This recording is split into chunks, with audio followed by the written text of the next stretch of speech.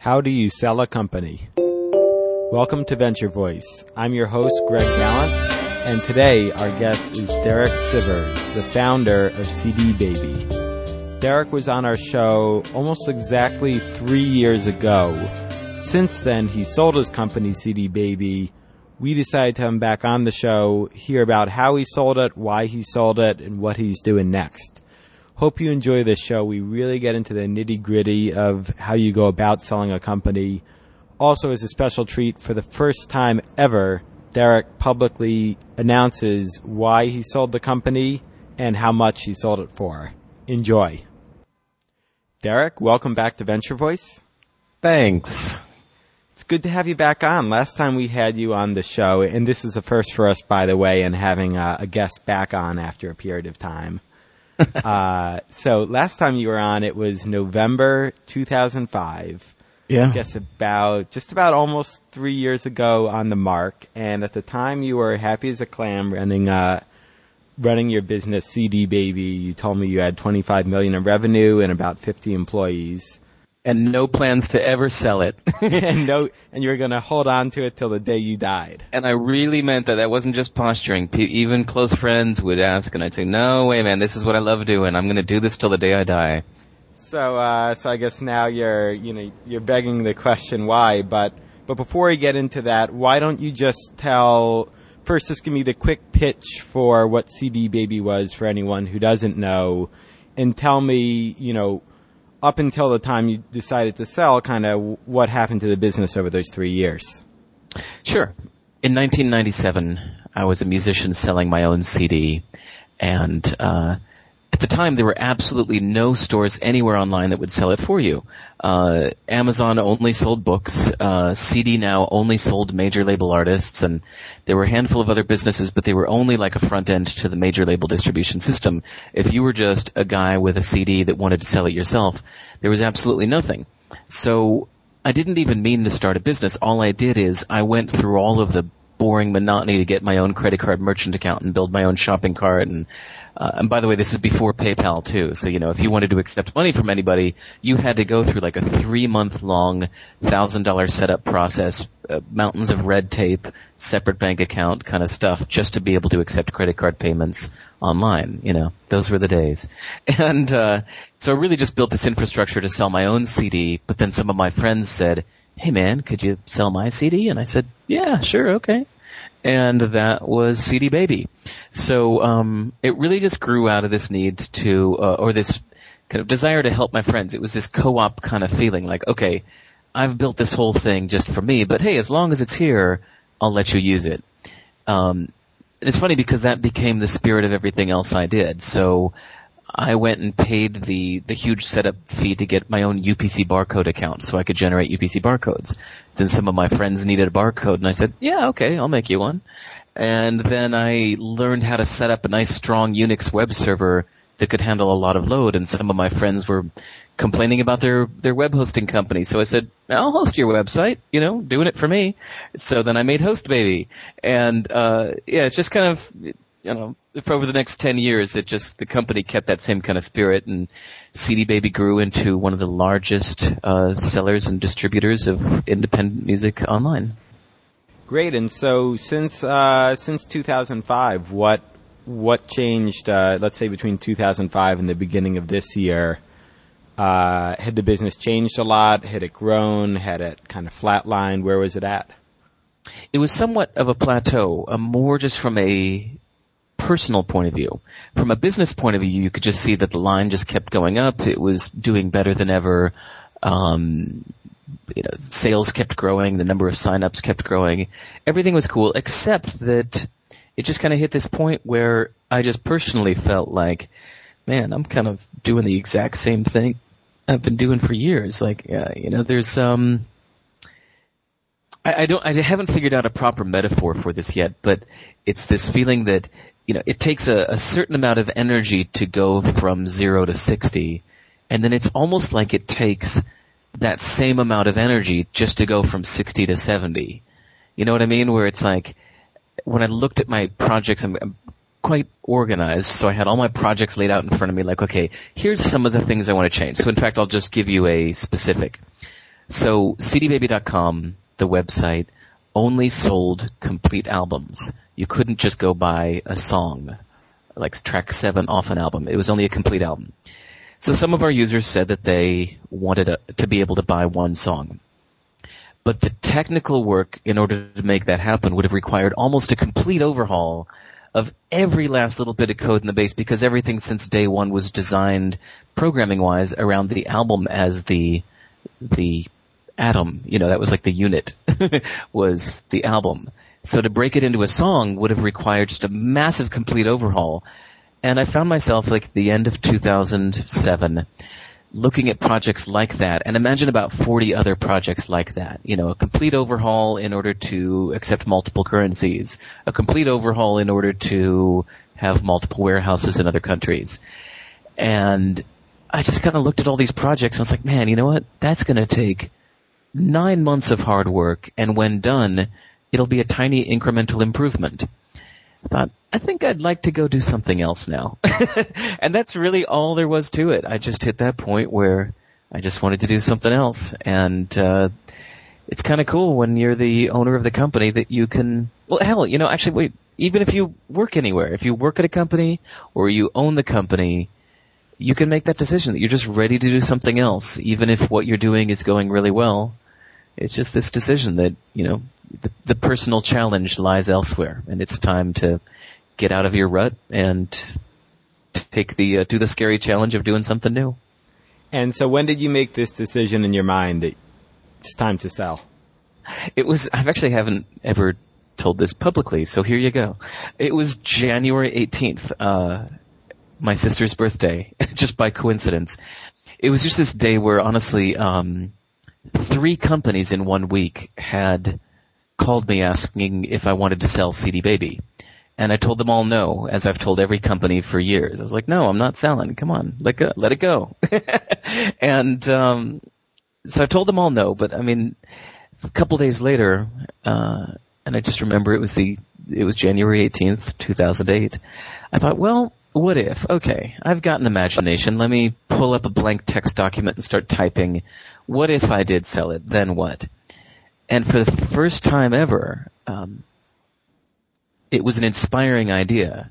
I think before I had done that kind of what if scenario in years past, but every time I wrote it, it would be like, no, that would be terrible. This is my baby. This is what I do. This is what I love. No, there's no way you can make me sell it. No amount of money. Forget it.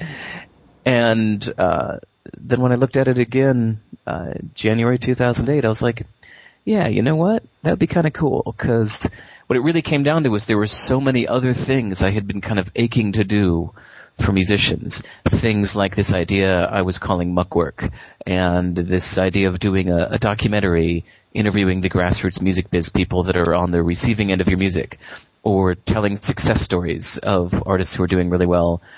Things like that. There were all these projects I had been wanting to do and didn't have time to do them because I still kind of was responsible for CD Baby, even though I had been kind of absent. But yeah, just hit that point where I was like, yeah, I think I'd like to. So I called back, I think just a couple days later. I sat on my decision for a couple days, and then I called back Disc Makers, who were my first choice.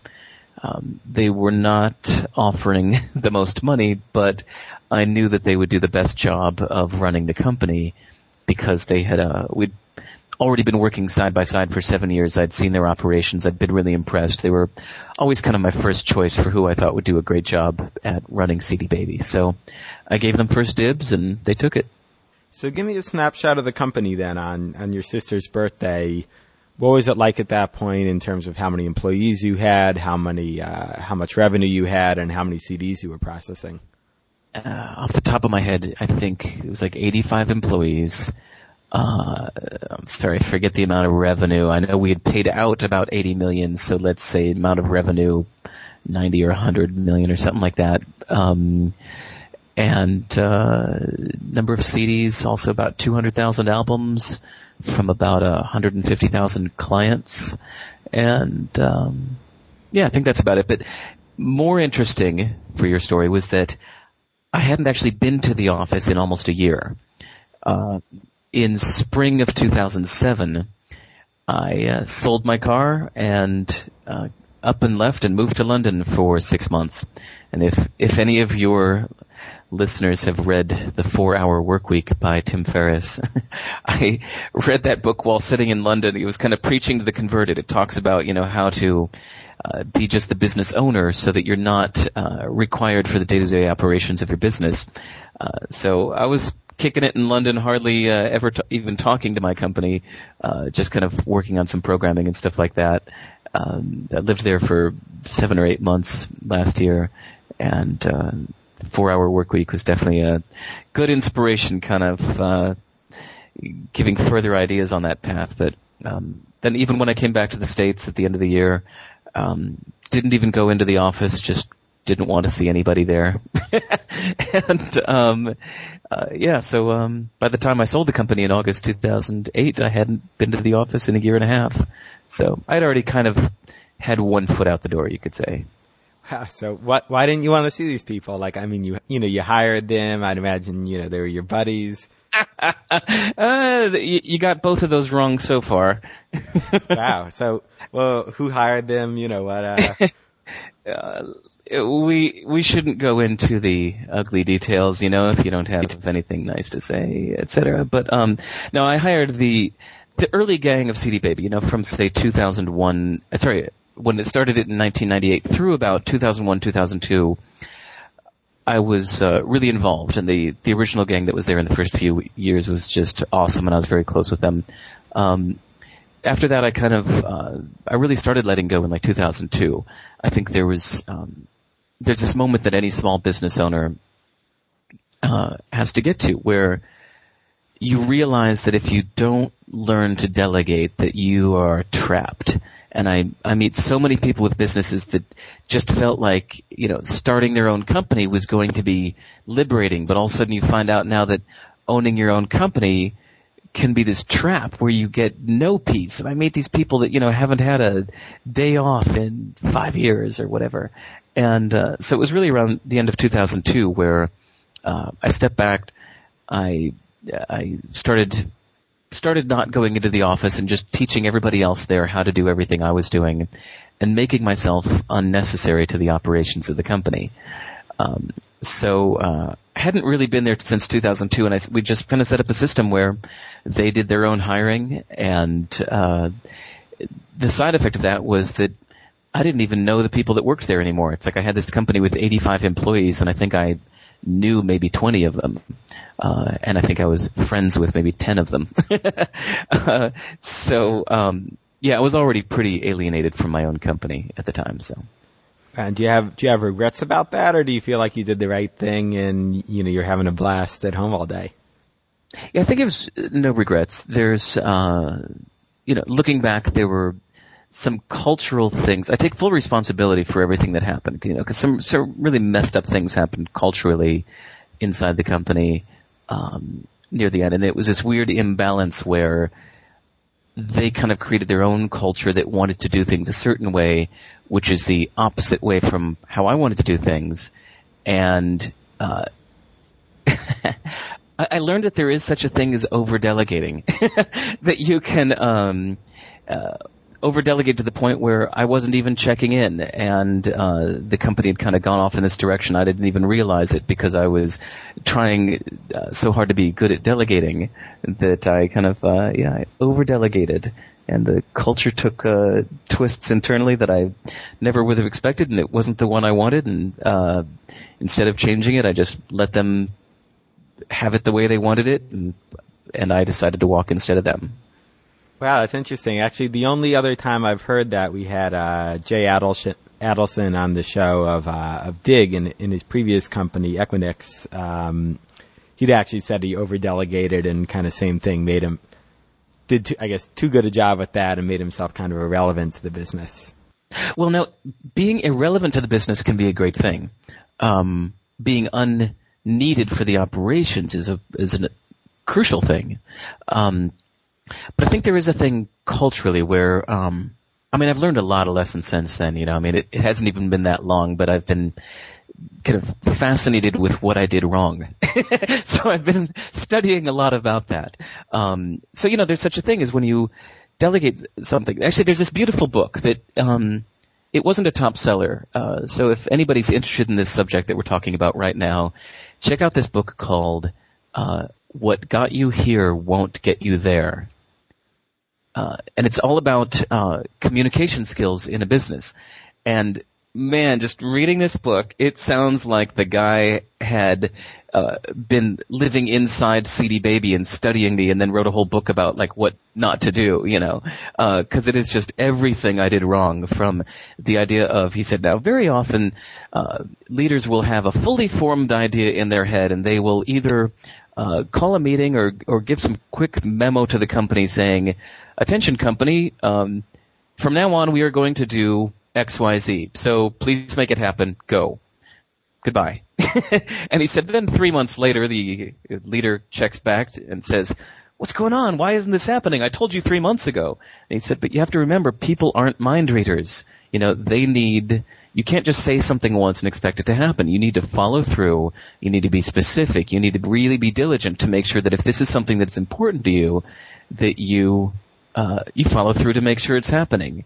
It's all in the details. You can't just stay top level and bark out something once and expect it to happen. So, real kind of forehead slapping moment there where you look back and go, ooh, yeah, I did a lot of that. So, I don't know. I'm sorry. I wasn't sure if this is the tangent you wanted to take with this phone call, but that's kind of the summary of what went on. No, I mean, I think this is great stuff. I guess, you know, most people don't delegate enough. It keeps them from growing and having a good time. And then I guess the flip side is, can you have it both ways? Can you delegate and also keep things going in the right direction? So I think it's a great lesson. Yeah, you're right. It is. There is a good balance, and luckily, I mean, I do think there are some great books that talk about it. Another great one, besides What Got You Here Won't Get You There, is a book called Execution by, I think it's pronounced Ram Charan, Charan. Execution is a brilliant book about exactly this: how to take things that are goals or things that you want to make happen and how to follow through to make sure they happen. In that case, though, it says that the leader must be the one who's really there on a day-to-day level, really getting to know people, really involved in everything every day. So I think the other difference that I learned from all this is that I don't want to be that guy again. So for anything new I start up, I'm not going to be president. I may be founder or owner, or in corporate terms it would be the chairman or something, but I don't want to be president again, because I think that was the other trouble, is that I was still president, which is a role that kind of requires you to be there and be involved, but I wasn't. So I really should have kind of put another president in place that really shared my same vision through and through, that I would just trust to just do it. But instead they were kind of lots of managers, but nobody that I felt like really shared my vision for the company. So in fact, I'm sorry, it might be old hat for your users, but it's worth repeating every now and then. One of the hardest lessons learned is the difference between being self-employed and being a business owner. And Robert Kiyosaki has this beautiful phrase that said, you know you're a true business owner when you can leave your company for a year and come back and it's doing better than when you left. And I remember reading that in 2002 going, hell yeah, that's what I need. But in order to be a true business owner, you do need to delegate the role of leadership. At that point, you really are just the owner, meaning like it's almost like just being the investor, you know? You're just the one that owns the shares of the company, and because you're the owner, you can perhaps occasionally give a little guidance and say, I think we should be doing this, or I want to fund this new development. But if you're not going to be there, the company really needs a leader. Yeah, it's a great distinction. So I want to get into that more on how you're going to kind of take it to the next level with your next venture. But first, just jumping back to January 18th, tell me, did you own the whole company, or had there been any shares given away where you had to bring other people on board for the sale? No, I was always 100. Sorry, it was 100% me. Yeah, there was a situation where years earlier, my My dad had lent me some money in return for some shares, but I bought him out. So yeah, I was the 100% owner. Another fascinating bit of advice I read from a guy named Felix Dennis, who wrote a book. He's a British publisher. He owns a bunch of those Computer World magazines and Macworld and PC World or whatever magazines in the UK. One of the most successful magazine publishers in the UK wrote a book where I think the guy's in his 60s now, and he has that wonderful cocky tone of nothing to lose, like, fuck it, I'm just going to tell you the truth because I don't care what you think of me and I don't need you anyway. And he just wrote this book, I guess, just sharing his philosophies on business, which I guess he wants to do before he dies. And by the way, the guy parties, apparently he doesn't have long left. But anyway, one of the things he said is never, never, never, never give anybody a piece of your business. Yes, you can give big bonuses, you can give big rewards, but never, and I mean never, give anybody even a single percentage of equity. And he just talked about how countless times he's been so glad he made that decision, and it's almost like the single biggest lesson he had to share in his whole book. He kept coming back to it. Well, actually, one was to do the things that you're scared to do, but two was never give anybody a piece of your company. And his insistence on that I thought was just fascinating. So, yeah. Yeah, glad I had a chance to see him speak in person once, real character. Oh, you did? Actually, he was reading poetry. He has a, that's his second passion, apparently. Exactly, yeah. Where did you see him talk? Down in Atlanta about 3 years ago. He had this event, and I think to get people there, since he was less proven as a poet, he had all this free wine and stuff, and it was just kind of open to anybody. So I came down and shook his hand, and he signed his poetry book for me. Real character. Oh, that's awesome. Yeah, I'd love to hear him talk. I loved his book. I mean, it's really if you liked his talk, look up his book. It's fascinating. Will do. So tell me, let's jump back so into the sale now. So you had, you're saying 80 to 100 million in revenue, the whole company, people wanting to buy it. So you decide, okay, I'm going to sell this thing. What number did you come up with to sell it at? 22 million. And how do you arrive at that? What kind of math went on? I had looked into selling it earlier, and decided I didn't want to. But I decided after actually already going through the due diligence process, through having a few different companies, through the whole NDA opening up the books or whatever, a few different companies made their bid. And, so I knew that was about the right price, and in talks with other people. I probably could have got more, but also there's a certain point where it wasn't about the money to me. It was really just that I didn't want to work at CD Baby anymore, and I wanted to make sure the company was in good hands. And so I just said, well, whatever, fair market price, good enough. We didn't kind of bicker or negotiate over the price one bit. I just kind of set a price. They said okay, and that all happened back in early January. Then there was just 7 months of boring due diligence paperwork that the banks and lawyers had to do to make everything official. But it was as simple as me stating a number and them saying okay, and that was that. So there's another thing. Sorry, I'm quoting a lot of books today, but I've been doing a lot of reading in the last 8 months. Beautiful book called Stumbling on Happiness. Talks about how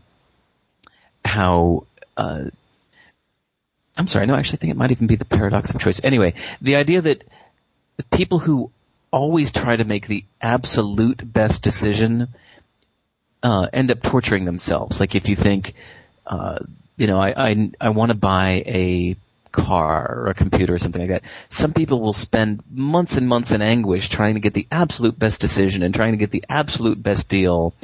And they will, negotiate for hours or days or weeks down to every last little dollar. And in the end, they're saying, interestingly enough, psychologically, people who do that end up feeling worse about their decision. And people who just kind of shrug and say good enough, psychologically, are much happier. And in the end, the difference between the people who try to maximize and get the best deal possible and the people who they say, the word they used is satisfice, who just kind of are satisfied with good enough, the difference between the two, decision-wise, is not very much. It's, the difference of 1% or something. But the difference in happiness is immense. So I think I've learned through trial and error and some good examples to just kind of be a good enough kind of guy. Like, yeah, whatever, cool, I'm happier that way. So I think this was the first business you started, but is it correct to say this is the first business you sold?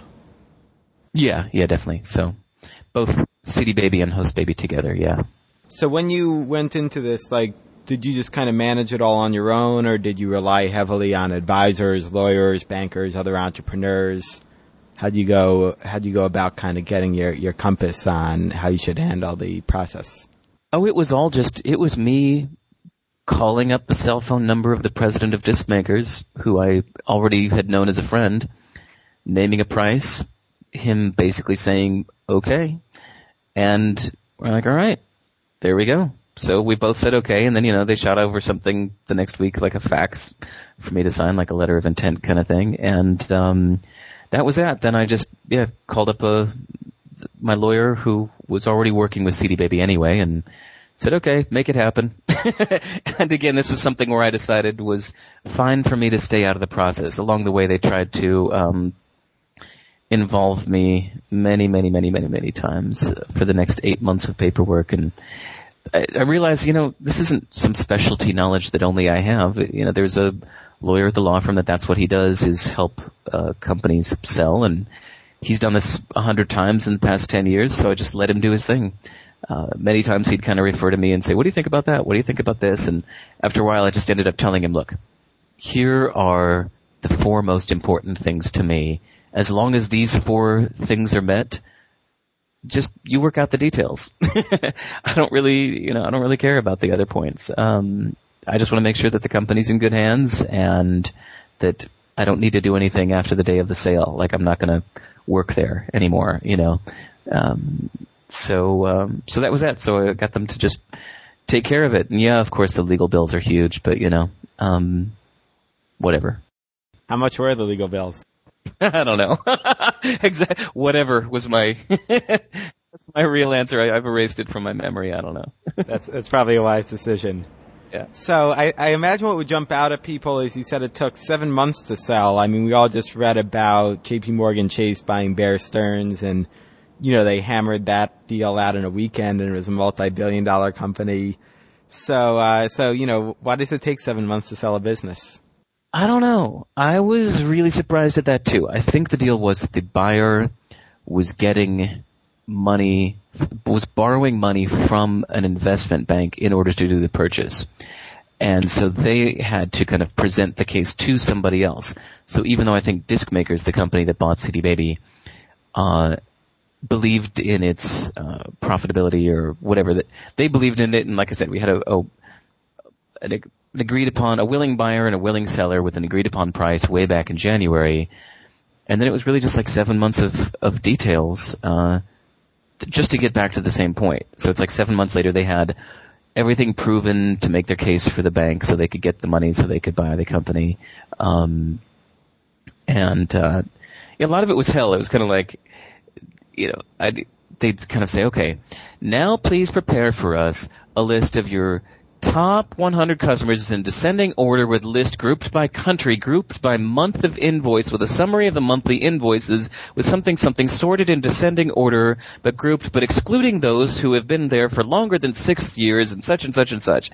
And I ended up taking this as kind of like a database challenge. I'm a programming geek, so I'd say, all right, I'd squint and I'd say I could do that. And I'd spend like a few hours with the database and give them their damn summary, all the while knowing that I could have just been a cocky bastard and just, said, no, here's my database. You go figure it out yourself. But I ended up just liking it as a geeky kind of a tech database challenge. But it was lots of that kind of stuff and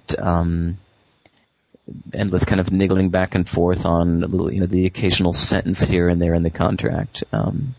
But in the end, we just ended up at the same place where we started, which is, back in January, I told the guy my price and my 4 important terms, and he said okay, and that was that. So we just ended up in the same place 7 months later, but now the bankers were happy. They'd earned their whatever their chunk of the sale was, right? Yeah, exactly. So, and then the deal closed, just to kind of finish the story here, over the summer, right? August 1st, yeah. August 1st. So August 1st, I guess you got the money in the bank. That's enough money that you don't have to work another day in your life. So, did that change your lifestyle at all? Not one bit. I wasn't sure if it would, and the answer is it didn't. I thought that was kind of interesting. In fact, that was always, this sounds weird, and you might think I'm lying, but it was part of the reason I didn't want to sell before is I didn't even want the money. I felt icky about having that much money. That's just stupid amount of money. As the previous, like in 2007, I was okay. I'm sorry. This is actually story worthy for you here. So in 2007, when I started to feel like I wanted out of CD Baby, I actually reverted back to my original plan. And I should have included this earlier in the story. Back when I started the company, it was 1997, 98. It was a little before the dot-com boom, right? So just a year or two into it, I'm still like a guy in my house with one employee working part-time, and people are already asking me if I'm going to do an IPO, if I'm going to sell it, whatever. And so I always said no, but I said, you know what? If I ever do sell it, here's how I'm going to do it. Or if I ever do want to quit, here's how I'm going to do it. I'm going to do it like Willy Wonka.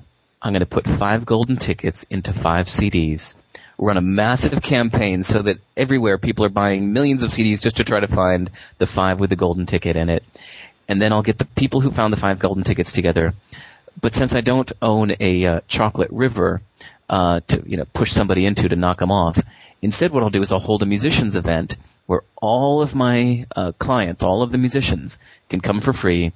And the 5 finders of the 5 golden tickets will be up there on stage like a presidential debate kind of thing, except all of the musicians can then grill them, saying, what are you going to do to such and such? And how can you do, what's your philosophy? And each one of the 5 finders of the golden tickets would have to give their philosophy for if they owned the company, how they would do it. And then the musicians would vote who they wanted to be the new owner of the company. And then I would literally sign the papers over, and that person would be the new owner of the company, but on one condition, that they also can't sell it. That if at some point they want out, they'll have to do the same process over again. I thought it was a beautiful plan, and I actually seriously almost did it in fall of 2007. I got quite serious about it, and I was planning on doing it, and I was going to move to New York City for a while, get ready to kind of do a whole kind of press barrage, and in the end, I kind of thought, well, hell, but if I do that, I don't know, that's kind of, I just decided, I think a bunch of friends convinced me that it was just kind of stupid. They're like, look, a friend of mine said, look, us Jews have a saying, that's like leaving money on the table. You don't leave money on the table. What are you talking about? So, I decided not to do that, but it was a beautiful idea. So that was kind of plan A, and then actually selling it was plan B. I'm sorry, how did we get onto this tangent? Oh, you talked about, the money the day before and after the sale. Part of the reason I wanted to do that is that I didn't even want the money. It wasn't about that. So when I did decide to sell, what I did is I created what's called a charitable trust. And I transferred the ownership of the company as much as I could into the trust before selling it. So that when disc makers bought CD Baby, they actually purchased it from the charitable trust. So that all the money went into the trust, and the name of the trust is the Independent Musicians Charitable Trust. And all of that money is going to go to music education when I die. So it's not even mine. It's sitting in a trust fund that will never go to me, never go to my kids or grandkids or whatever. It's all just going back to musicians. In the meantime, while I'm alive, I get to live off the interest from it, so that I don't have to, go get a real job. But when I die, it all goes back to the musicians anyway. So that's how I kind of justified it, saying, okay, that's better than just a little golden ticket PR thing. So I guess the obvious question is, there are some people out there who would say, well, why not just take the capital, buy a yacht, a helicopter, whatever you do with it, change the lifestyle. You couldn't pay me to do that stuff. I sure as hell don't want a fucking helicopter, and I don't want to own a big house with 10 rooms because it's a pain in the ass to clean, and I'd already made those lifestyle choices. I don't want that stuff. Everything I own fits into 2 suitcases. For a lot of the last year and a half, I've lived out of a backpack, and I like it that way. I got my laptop, and I've got a few books, and that's about it. That's about all I own, and I like it that way. So I'd already made that lifestyle choice. So I didn't want all that other stuff. Great. So I guess part of continuing the lifestyle for you was launching another venture. So you'd kind of alluded to it before with Muckwork and some of your other projects, but kind of fell into pieces now. How'd those come about while you were selling CD Baby? It was actually in the years leading up to it. I just had this idea that, the reason I started CD Baby wasn't to stick CDs into envelopes. That wasn't my mission in life.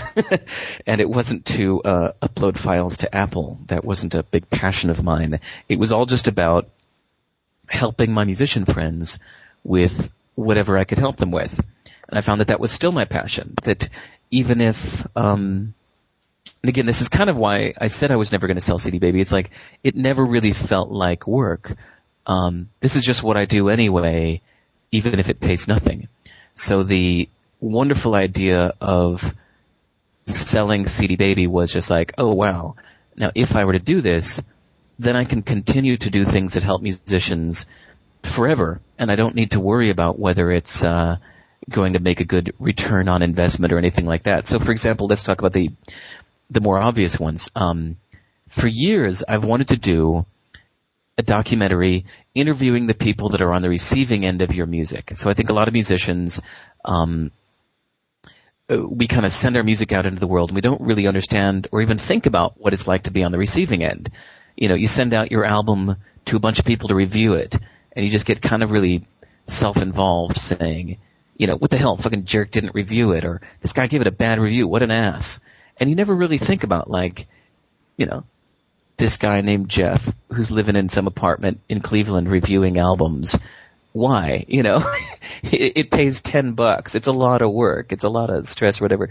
And when I was out promoting my own record in the 97, 96, I just found it really enlightening to meet these people.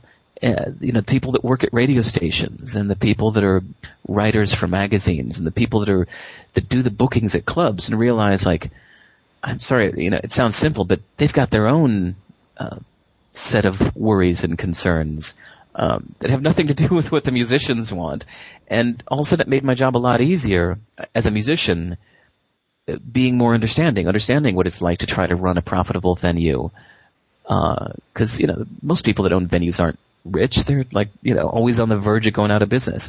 And people that review music for magazines, are always on the verge of broke, but they just do it because they love it so much. And so I've always wanted to do a documentary profiling these people, but I doubted it was the kind of thing I could really sell, and I didn't, I kind of just wanted to do it for education's purpose. I didn't care about selling a DVD for $40 and making some money off of doing it. It was just something that I felt needed to be done.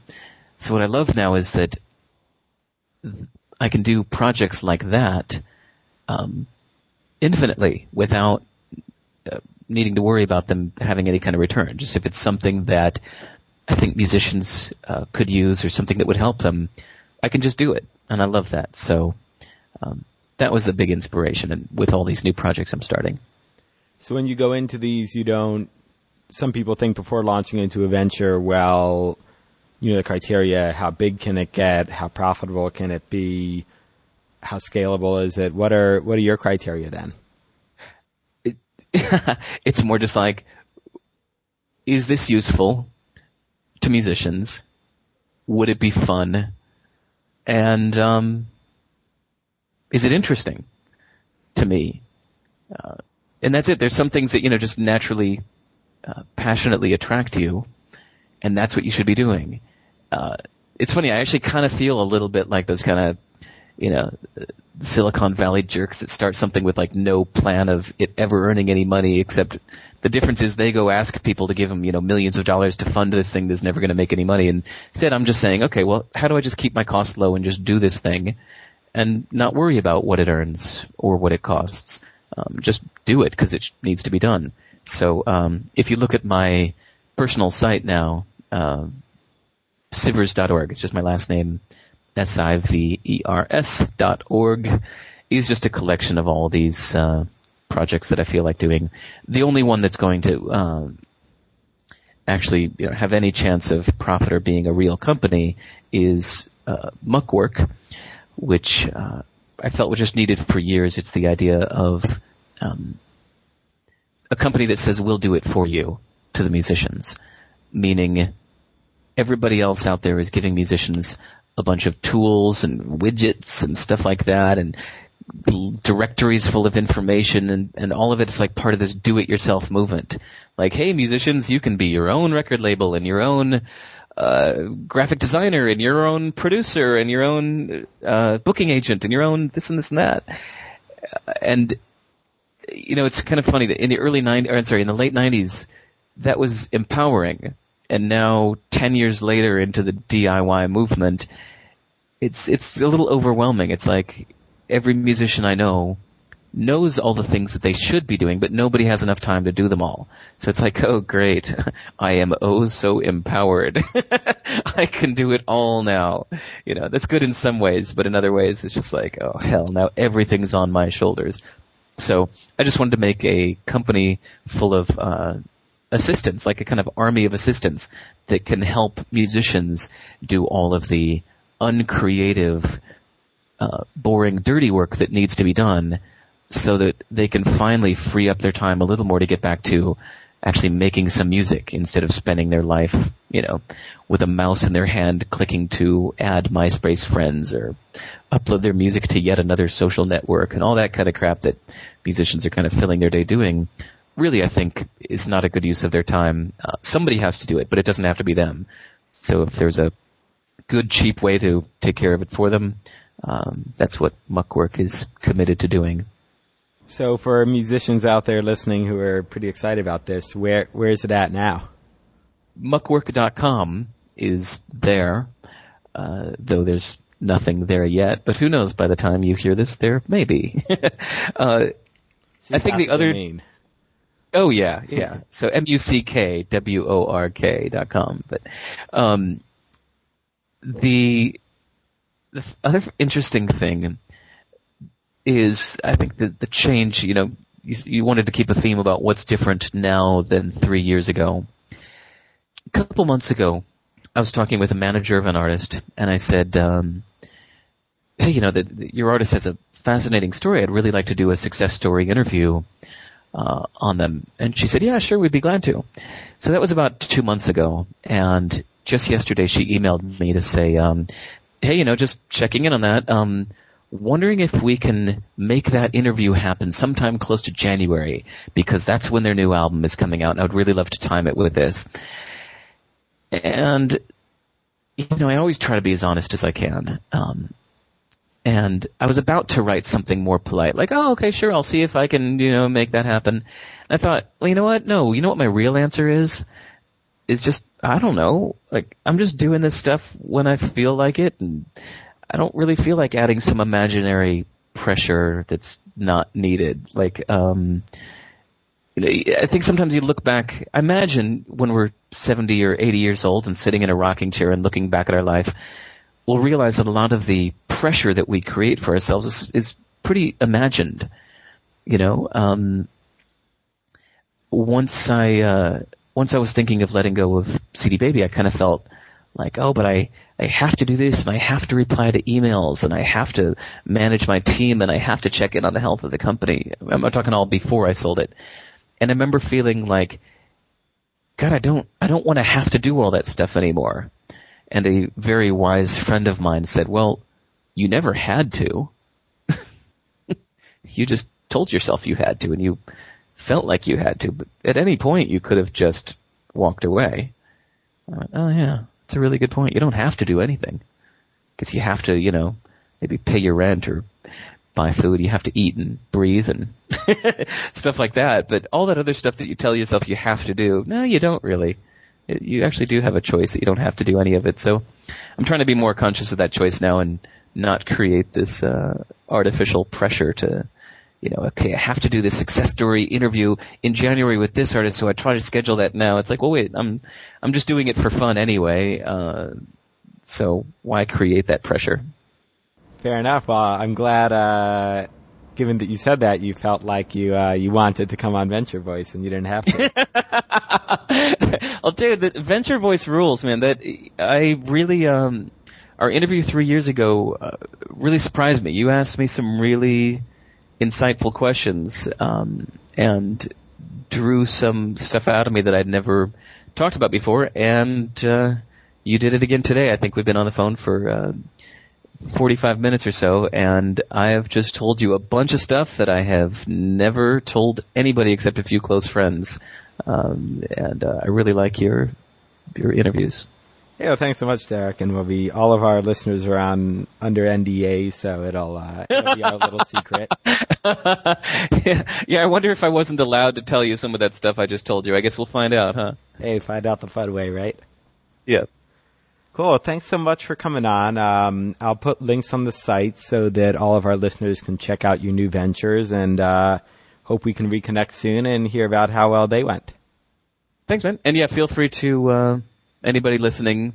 I'm more available than I used to be, so you can drop me an email to derek@sivers.org, and I'm glad to help anybody with any questions. Even if anybody's looking for some free advice for their own project, I kind of enjoy offering advice and help to other entrepreneurs. So, assuming it's mostly entrepreneurs listening to this, seriously, just feel free to ask me for any advice. I'd be glad to help. That's all for this edition of Venture Voice. Be sure to log on to venturevoice.com to leave a comment on this show. You can either go public, usually the guest will read and respond. You can also find show notes, links to everything that Derek mentioned. We're also trying a couple new initiatives on Venture Voice. We want to ramp things up. One thing we're doing is looking for more sponsors so we can have more shows. If you're interested or know of someone who is, go to Venture Voice, click on Contact, and let us know. You can also check out wisdom.venturevoice.com.